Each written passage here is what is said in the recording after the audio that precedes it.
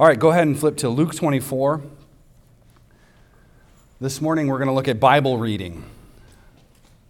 Bible reading. Hebrews 4 we'll come to in a minute as well, but Luke 24, I just want to read Luke 24 right now. Let's stand together for the reading of God's Word. Luke 24, verse 13.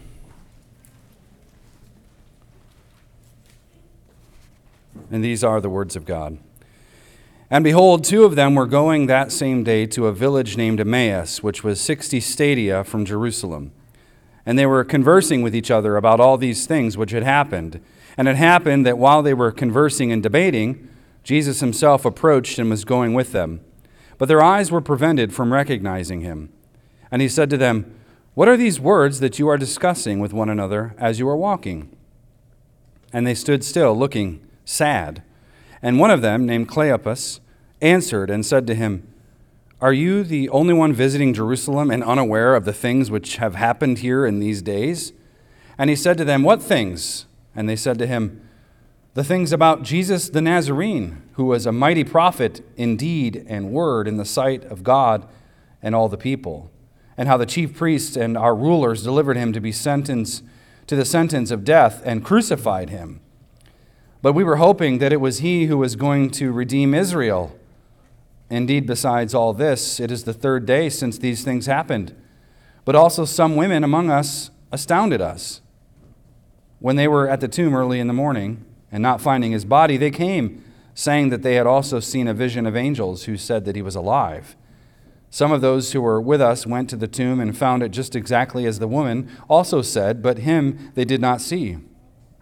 And he said to them, "O foolish ones and slow of heart to believe in all that the prophets have spoken, was it not necessary for the Christ to suffer these things and to enter into his glory?" Then beginning with Moses and with all the prophets, he interpreted to them the things concerning himself in all the scriptures. And they approached the village where they were going, and he acted as though he were going farther. But they urged him strongly, saying, "Stay with us, for it is toward evening, and the day is now nearly over."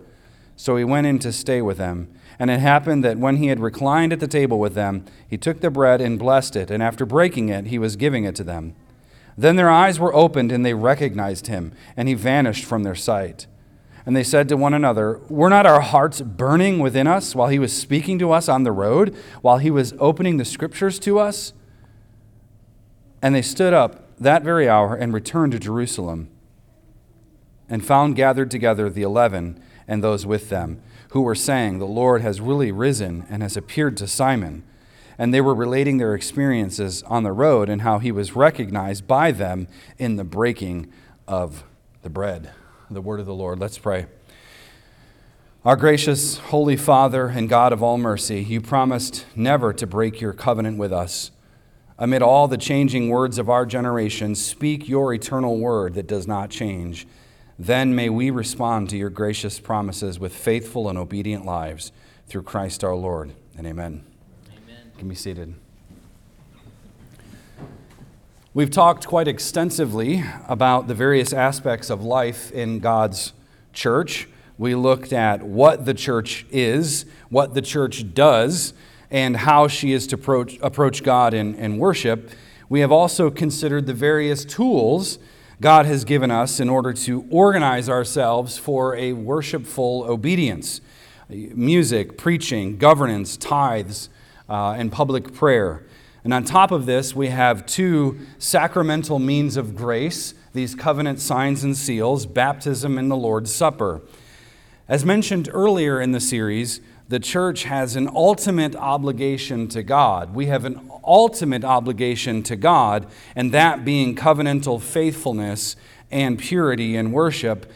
But the church, she also has an obligation towards the world. And many people today forget that we are obligated to do something with and for the world. That is, we're supposed to disciple them, to baptize them, and to teach the nations how to obey all that Christ has commanded.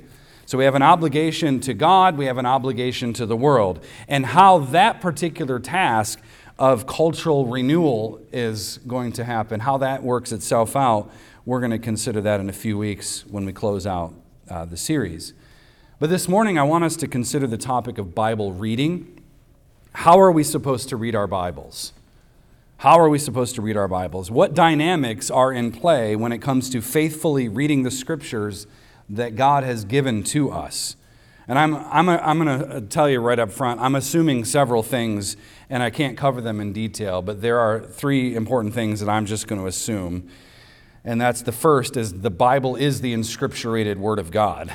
So I'm just going to assume, I'm not going to argue for that. It's already something we understand here. And so the Bible is the inscripturated Word of God.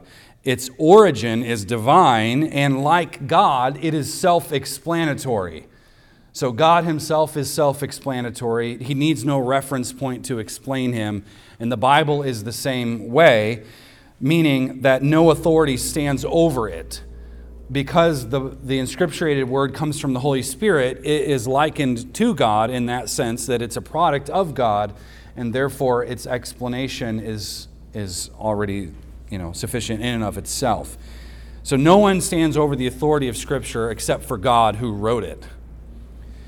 And God speaks, we know, because God himself is Word. So I'm assuming that. Second thing I'm assuming is that the Bible is the inspired, inerrant, and infallible Word of God. Those three I's: inspired, inerrant, and infallible Word of God.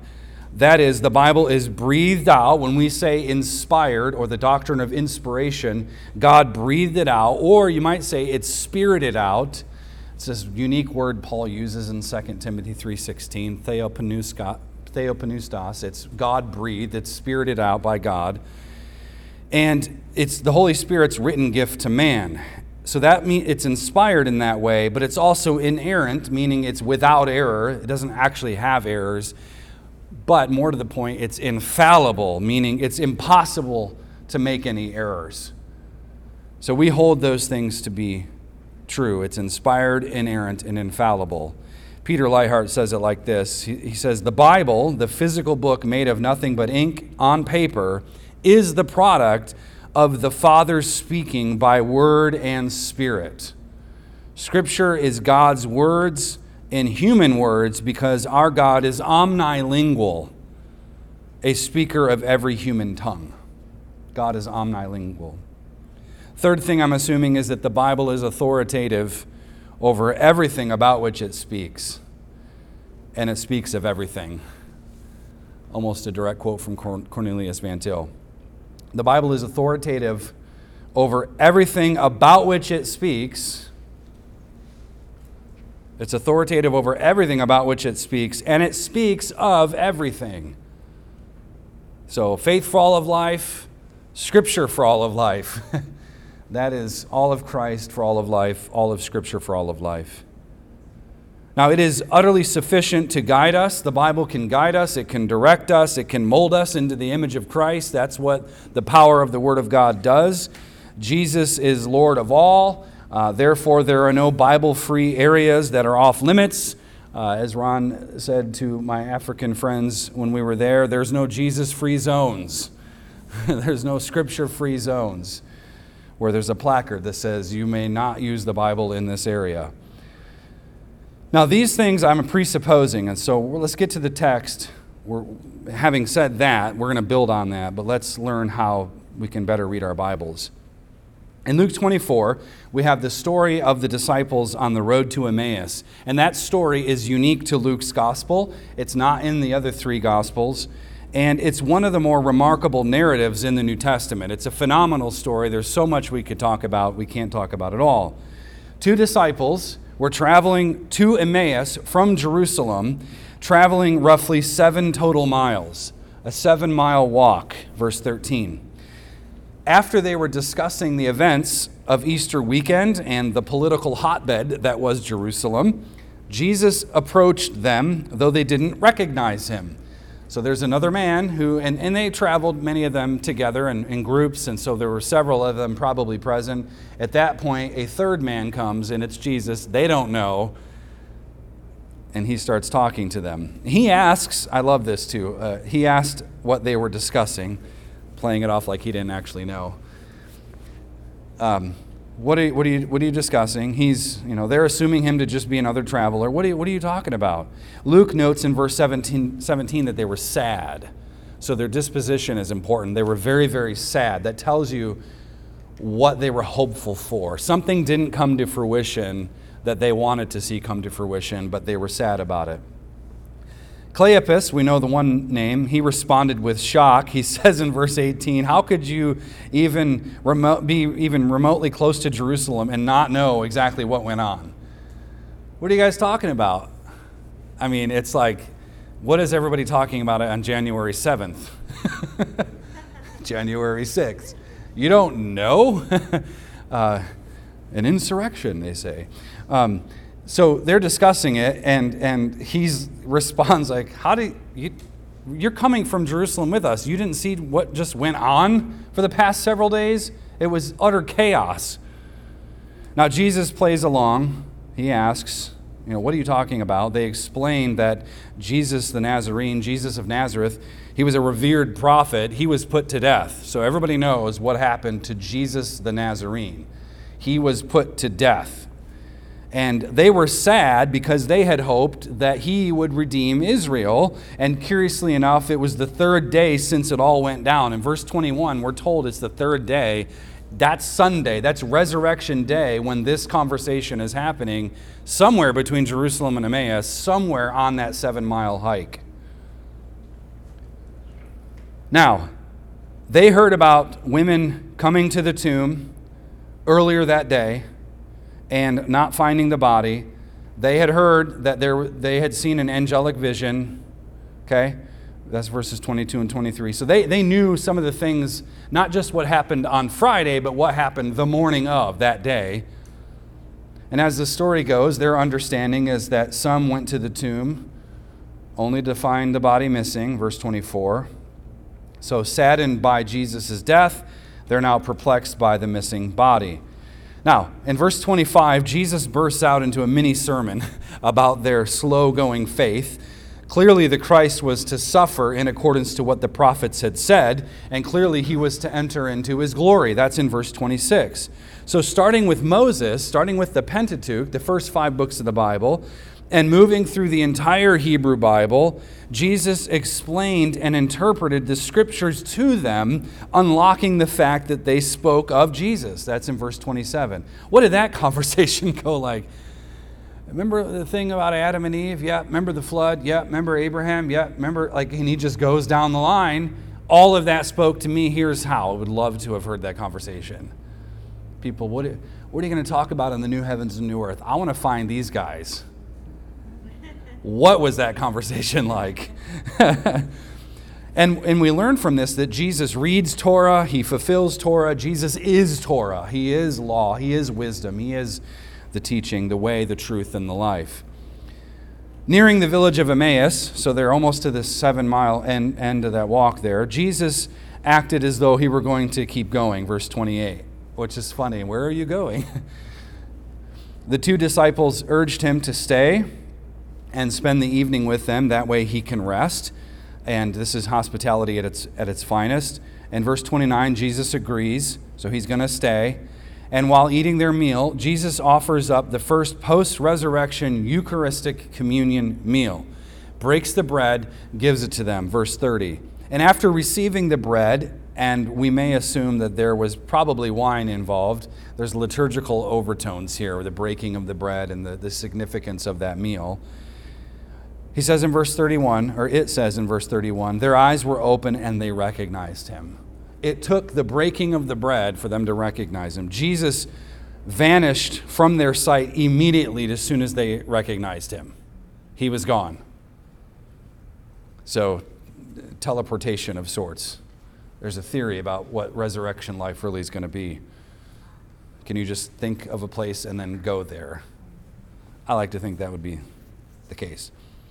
But afterwards, they reflect on their experience, and their hearts were burning while on the road, while he was explaining the scriptures, verse 32. So Bible reading is meant to give you heartburn, essentially. They went straight away to Jerusalem, right away. So who knows, it might have been evening by that point, but it didn't matter. You try not to travel too much at night, bandits, robbers, but they did anyway. They go straight back to Jerusalem, traveling all night. in order to find the disciples and tell them the story of what happened. That's verses 33 through 35. And notice in verse 35, and they were relating their experiences on the road and how he was recognized by them in the breaking of the bread. This is a liturgical revelation, a recognition in the Lord's Supper that Jesus is Lord of all. And the Bible belongs in liturgy. Liturgy is the work of the people, a way of life, a way of living, and liturgy has to be shaped by the Bible. We'll come back to that. Flip to Hebrews 4.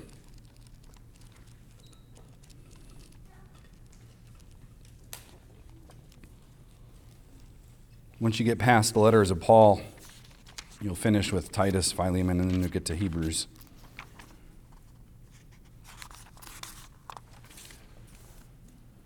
Hebrews 4, verses 12 and 13.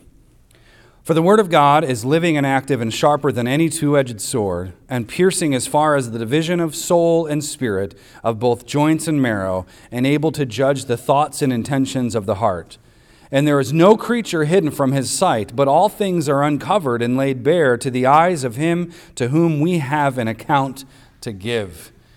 Now, when we speak of the Word of God being living and active, that something that pierces and judges, we are speaking of the power of Christ and the authority of God as a sovereign. The Word of God has to be proclaimed. And when it's proclaimed, we can trust, no matter the hostility, and some of that we experienced last week at GMU. But no matter the hostility, we know that the Word of God is what goes forward, and it's living and active. So if we're faithful to that, it's God's work. It's the Spirit's work. Consider 1 Peter chapter 1, verse 23, which says, "For you have been born again, not of corruptible seed, but incorruptible, that is, through the living and enduring Word of God." These writers saw the Word of God as something that's living, something that's active, something that moves, something that's energetic into the world. Something happens when the Word of God is proclaimed. You, today, here, sitting here, were born again by that living and active Word of God. So when Christ changed your heart, that was a moment of living and enduring Word going into your heart, changing it, and making it beat for the glory of God. So it is the living and enduring Word of God, spoken through the mouthpiece of Christ, administered by the Spirit, and we can say clearly in the case of Luke 24, through the sacraments, through the Lord's Supper, it's upheld in the church's worship, in the work of the church, the liturgy of the church, and it goes forth into the world to make men born again. So this Word of God renews people, and then when we have renewed people, then the world is renewed, and it makes that liturgy, like when we confess our sins here, we want the world to confess their sins. We're simply modeling it. We're doing what Christ wants us to do, but we want the world to do it. And so that's how we see the Word go forward. The power of the Word that we experience, we share and pass on to the rest of the world. So no one is hidden from God's sight. Everything is laid bare. God sees everything, Hebrews 4 says, and thus we have to give an account. Now, this may be unfamiliar, but perhaps you've heard this before. The language of cutting and piercing the joints and the marrows, that's actually Old Testament language. And when the worshiper brought his offering, his sacrificial animal, as we see in Leviticus 9, the sacrifice was to be cut up a certain way. So the priests were actually really good at handling which parts of the animal were which parts. And they knew that. God had told them and showed them. Certain portions of the animal that was cut in the sacrifice was to be burned up on the bronze altar. Certain portions were to be cut off and then burned outside the camp because they were considered unclean aspects. And certain portions were consumed by the worshiper, as in the peace offering, the fellowship meal that happened at the end. But the idea of cutting with a sword or a knife ought to remind us of this Levitical liturgy. When the ancient Israelite brought his offering, the animal sacrifice was the substitutionary sacrifice. It was as though the Word of God was cutting him apart as well. The animals being cut apart down to everything, that's him. If you were there, that would be you. You were being cut apart by the word of God. You were being laid bare before God and offered as a sacrifice. The fire of God's glory would come down and consume the burnt offering. That was you. It was as if God was consuming you on that offering table. The burnt offering, the ascension offering, represented the worshiper going into the presence of God. So he was the one being cut to the heart, while the animal was being carefully cut to pieces, down to the joints and the marrow. The worshiper was watching while the priest would help him in this liturgical exercise. And the animal was him. The whole time he was offering the animal, it was, that's me. I'm the one being cut by the word of God. I'm the one being offered as a sacrifice to God. That animal's dead, and I'm alive, but that's my living sacrifice. I'm still living. That is the sacrifice that dies. So the sword or the knife represented the word of God. And the word of God, when you're pulling apart and cutting at that animal, that is an uncovering of sin. It's a revealing of your sin. It's a purification of the worshiper. And you bring yourself near to God's eternal presence. Now, I say all that, somewhat graphic imagery, because that's what the Word of God, that's what the Bible is supposed to do. That's what the Hebrews is saying. The Bible, the Word of God, is that. It's supposed to cut you deep. You're supposed to read it and be cut to the heart. And indeed, when it is read and when it is preached and proclaimed, that's exactly what happens. We look to Christ through the Word, and we see ourselves on the cross. We see ourselves up there crucified with our sacrificial lamb. That's why Paul can say that it was him who was crucified as well with Christ. I've been crucified with Christ. It's no longer I who live, but Christ who lives in me. And the life I live now in obedience, to paraphrase. So how shall we then live? We have to remember that long before we encounter and read the Bible, we are already participating in the historical work of redemption that the Bible teaches. Long before you open up a Bible, you're already in this story. You're already in the narrative of history. And this is true for everyone, believers and unbelievers alike. Unbelievers find themselves in God's world, breathing God's air and participating in God's historical development, not on their own volition. As much as I had to talk to this guy last week, he was committed to evolution, pretty hardcore. And he wants to say that things matter, but he can't tell me why they matter because you're just, a meat bag walking around. Like, what is this? But they're breathing God's air. He's living as an image bearer, and he's in total denial of that reality.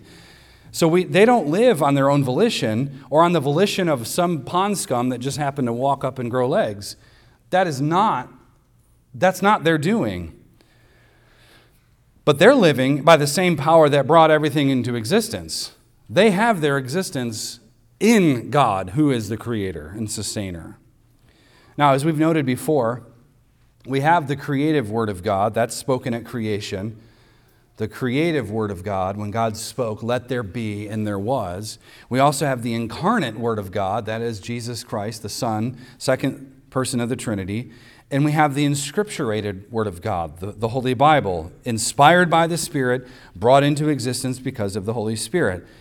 So this word goes forth, and it brings things into existence that were not. That's the key here. When in Genesis 1, when God speaks, he brings things into existence that were not there. He didn't have to throw together, well, here's the periodic table, it's already existing, let's just make a sun out of it or something. Not what happened. There was nothing there. No space, no time, only the eternal presence of God.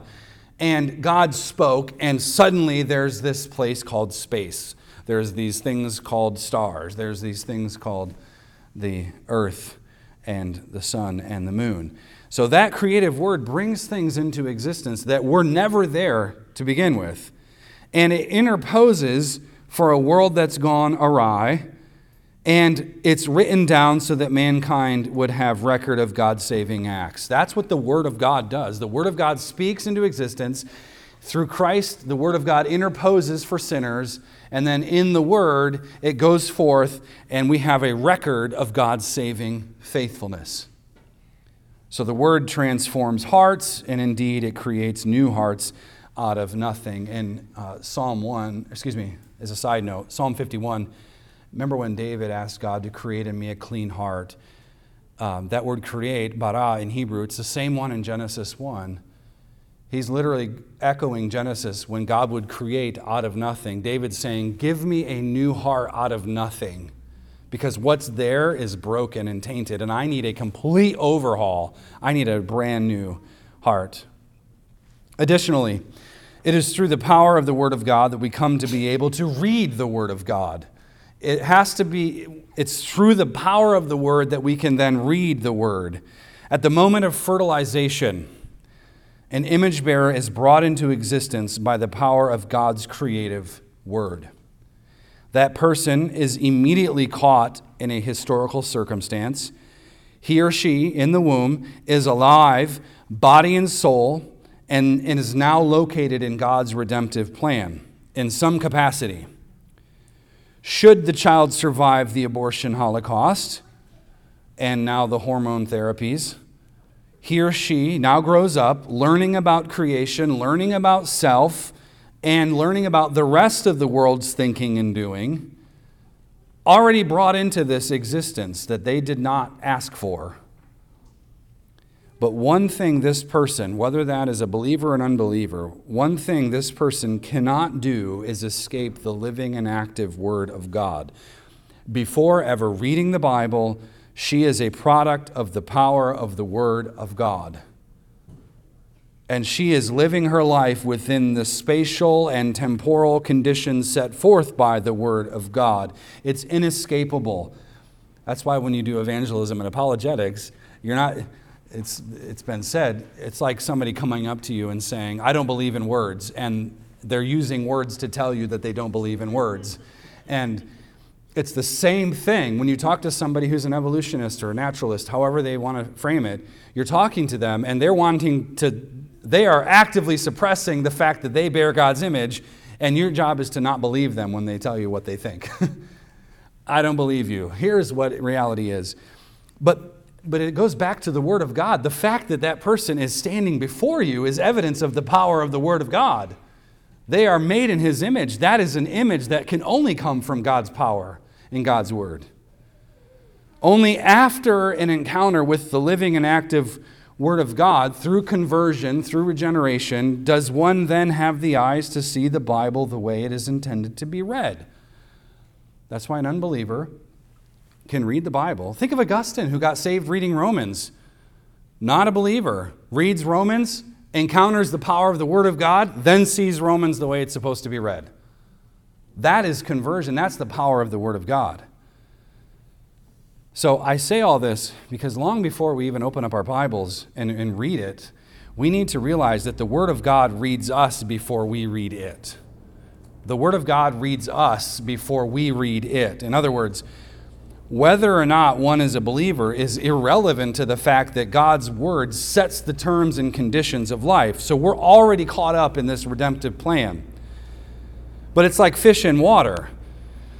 It's fish in water. We are in God's tank, swimming in the grip of God's Word for creation. But the Bible needs to read you first. You need to be captivated by the power of the Word of God. Your will must be bent to its demands. Your emotions must conform to its truth. Your mind must be shaped by its revelation. Your entire life must be molded by its wisdom. And that's how you read the Bible. It forces you to step out of your own head for a moment in order to see things the way the Bible sees things. You're not just reading ink on paper like it's another book. You're not. You are going there to encounter the Word of God that you've already encountered, either in creation as an image bearer or through the special giving of grace in salvation. But long before you're reading the Bible's reading you. It is telling you what is already there. You just show up Johnny come lately, right? And oh yeah, that makes sense. See, this is incredibly important for your own life. The disciples on that road didn't recognize Jesus for who he was and who he is until Jesus gave thanks and broke the bread. They were already in the grip of the Word of God. They were already walking with Jesus, the one who spoke things into existence at creation. They were walking with Jesus. They were speaking with Jesus. But what was the problem? They didn't know it was him. They were already there. They were speaking with the Word of God made incarnate before their hearts even knew who he really was.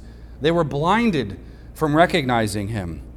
But only after they encountered the bread, the liturgy of the bread, we might say, did they then understand. And after they knew, they realized, oh, that was the heartburn I was experiencing. It wasn't something I ate. Oh, yes, our hearts, they were on fire, weren't they? When he was talking and unlocking the scriptures. Wow, what an amazing revelation here for them. Jesus reads the Bible for them. He centers it on himself, and then he sits down, and then he makes sense of the food.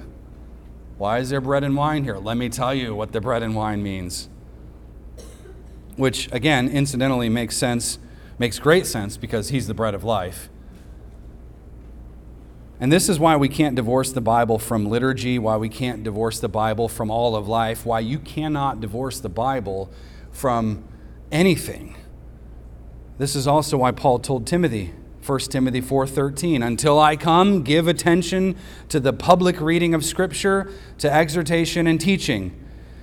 So we should want to be under the power and the sword of God's Word. We want to be under that sword. That is a knife you want to be under. In the assembly, in worship, and at home on the couch, reading on the back porch with some iced tea, whatever the case is, whatever your fancy, all of life is to be lived under the scalpel of God's holy word.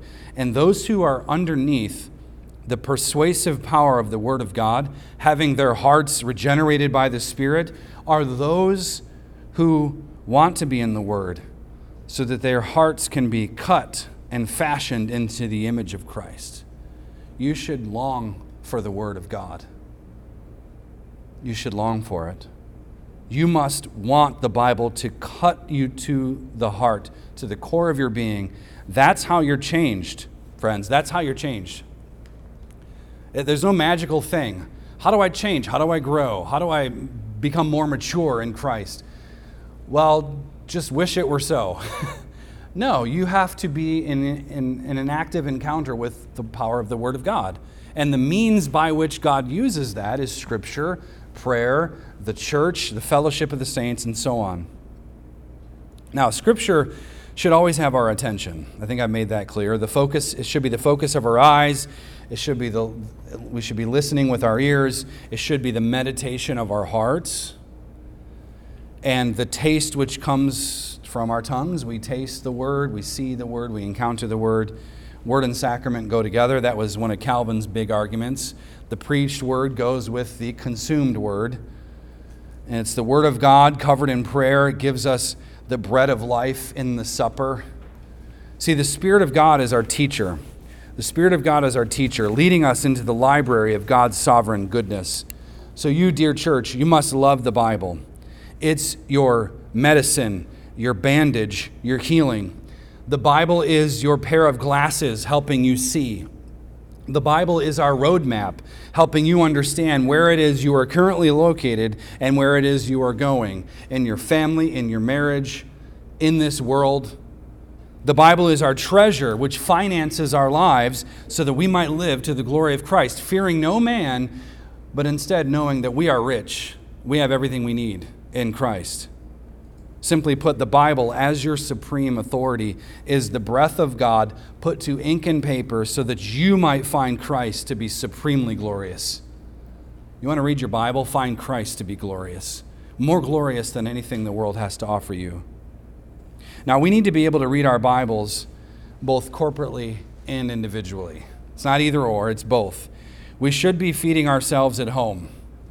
We should be finding nuggets of truth at home, pondering them, meditating on them.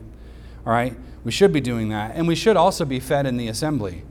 So we want our senses trained so that we can discern good from evil. That's what the Word does. We want our hearts molded so that our affections can be set straight. And this means there is a multi-perspectival approach, shall we say, to reading your Bible. And you don't have to write these down, but I'm going to have something momentarily for you if you like to write. But first, the Bible does give us history. That's the literal understanding of Scripture. The Bible gives us history. It's historical, helps us interpret history. The second thing is the Bible tells us what to believe. And in that sense, you could say it's an allegorical sense of understanding Scripture. It helps us know what it is we're supposed to believe. It takes the words that are written, puts them together, and teaches us what we're supposed to believe. Third, it tells us what we're supposed to do, the tropological understanding of Scripture. You read the Bible, and you're supposed to do certain things, like thou shalt not murder. And then lastly, the Bible tells us what to anticipate in the future in terms of hope and eschatological trajectories. Where is history going? And that is the anagogical understanding of Scripture. So it tells us history, it tells us what to believe, it also tells us what we're supposed to do, and it tells us where the future is going. What is God intending to do? And contrary to our modernist assumptions, the Bible is much bigger than simply exegeting Greek words and thinking nice thoughts. It's bigger than that. Bible reading requires a whole lot of things. It requires us to pay attention to the grammar of the text and how it's strung together. It requires us to notice that there are a lot of ideas that are woven together. They're alluded to in other places. Oftentimes they're direct quotes. Psalm 110:1, most quoted verse in the Old Testament that's quoted in the New. You see these echoes of Scripture in the New Testament. They go back to the Old, like in Hebrews 4. The Word of God is living and active, is sharper than any two-edged sword. Oh yeah, temple, sacrifice, goes right back. So when we read the Bible, we have to be able to see those things. A good Bible reader is able to identify certain themes throughout Scripture, certain themes of justice and righteousness and all these symbols or echoes of other places. Good Bible readers are committed to doing a deep dive while prayerfully considering how the Scripture shapes us as worshipers of God. And the best Bible readers are the ones who are read by it the most, meaning they're the ones who have been shaped by it the most. I think it was Spurgeon who said, a man whose Bible is falling apart belongs to a man whose life isn't, something of that nature. But that's the function of liturgy and Bible reading and preaching. We want to have the sword pierce our hearts. And so you can come and you can listen to the word preached. It's read, we recite it together, and you could literally walk away and say, well, I've learned nothing. I wasn't engaged at all. But was your mind even here? Was it thinking about everything you have to do this week? Were you really stopping and thinking? And some are note takers. I was not ever a note taker in college and seminary, never cared about notes. Feed me, it's a sponge, it'll stick, I promise. But maybe you should take notes. Maybe as you're reading your Bible at home, take notes, underline things. Those are good options for you.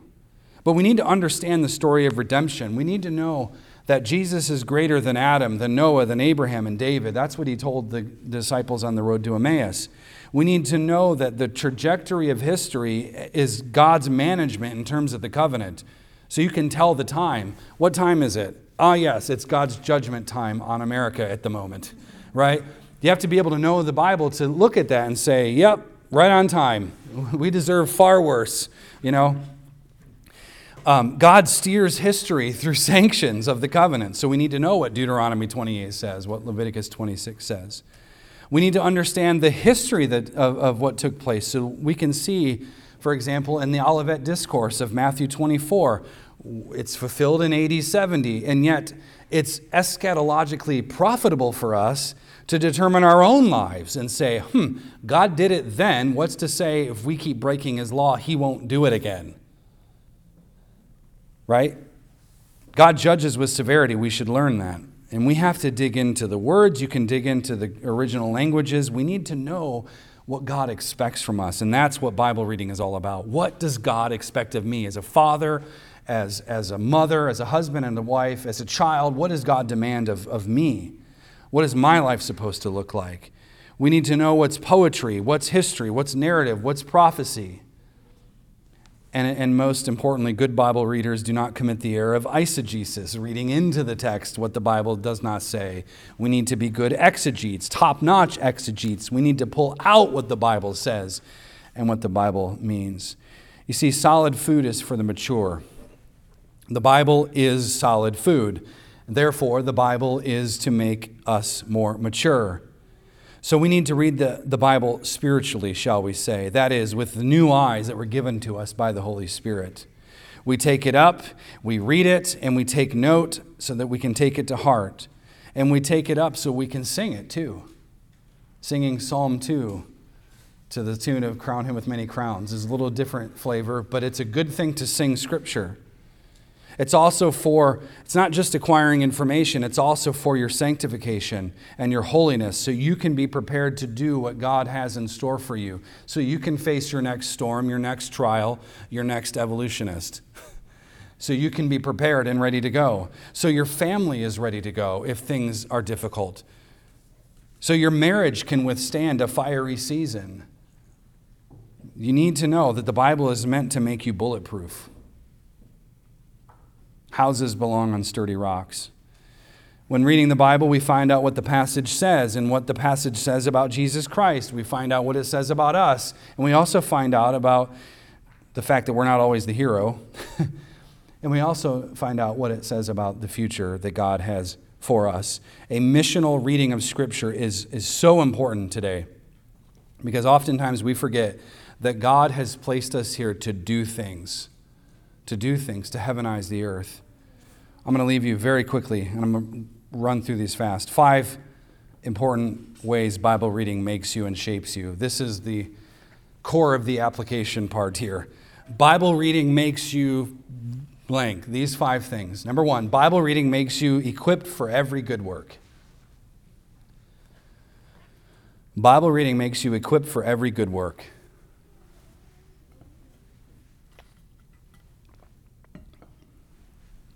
2 Timothy 3:16 and 17 tells us the profitability regarding Scripture and its end being the equipping of God's people for every good work. We're supposed to do good things in the world, and the Bible is the main tool for helping us know what that looks like. So Bible reading makes you equipped for every good work. Number 2, it makes you mature for every decision. It makes you mature for every decision. Hebrews 5 says, "But solid food is for the mature, who because of practice have their senses trained to discern both good and evil." You can spend your entire life in the church, name the name of Christ, and be absolutely unprepared to make any decisions that may be in fact meaningful. Bible reading makes you mature for every decision. We need the Bible to train us for good works, for training us for discernment. We have to know what is good in the world, what is evil in the world, so that we can be on the right side of it. Every decision you make, buying a car, buying a house, going to college or not, that's a decision that requires judicial discernment. You have to make a serious judgment call on these things. And the Word of God helps us mature in making those decisions. Number 3, Bible reading makes you humble for God's project. It makes you humble for God's project. Listen, humility is conducting yourself at the level of maturity you really are and not where you want to be. That's what humility is. It's conducting yourself at the level of maturity you really are and not where you want to be, idealistically. It is humility before God that God uses to further His project of heavenizing the earth. And authority is service. You have authority when you serve, but service is humility. The proud will fall and stumble, the meek inherit the earth. But it makes you humble for God's project. Number 4, Bible reading makes you joyful for God's people. It makes you joyful for God's people. When saturated by the washing of the word, joy in the Lord becomes our strength. We find joy in God and we find joy in others, or at least we ought to if we're reading the Bible correctly. Rather than developing an inferiority complex towards others, we learn to be joyful and we learn to be thankful in all things, and we learn to celebrate others before celebrating ourselves. Leaders are servants, servants eat last. There is great joy in self-denial, and never forget that. Self-denial is how community actually works. It makes you joyful for God's people. And lastly, number 5, it makes you armed for God's conflict. Bible reading makes you armed for God's conflict. The world is being held hostage by unbelief right now. Unbelief, however, is not a formidable enemy.